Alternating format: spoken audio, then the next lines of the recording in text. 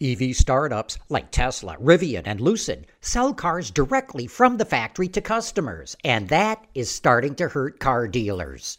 With Automotive Insight, I'm John McElroy.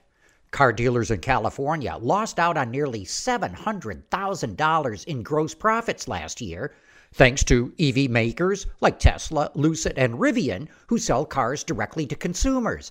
That's according to a study conducted by Automotive News.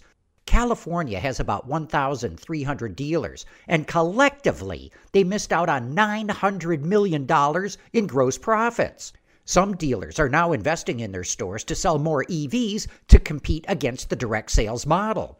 There's now 35 states that allow at least some kind of direct-to-consumer sales model, and Automotive News reports that dealers in Colorado and Washington are already losing market share, and no doubt, they are not the only ones.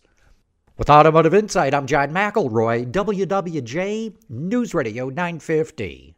Hey, Rob Bradford here. I have set out on a mission with my good friends at FanDuel to prove what I have known for some time. Baseball isn't boring.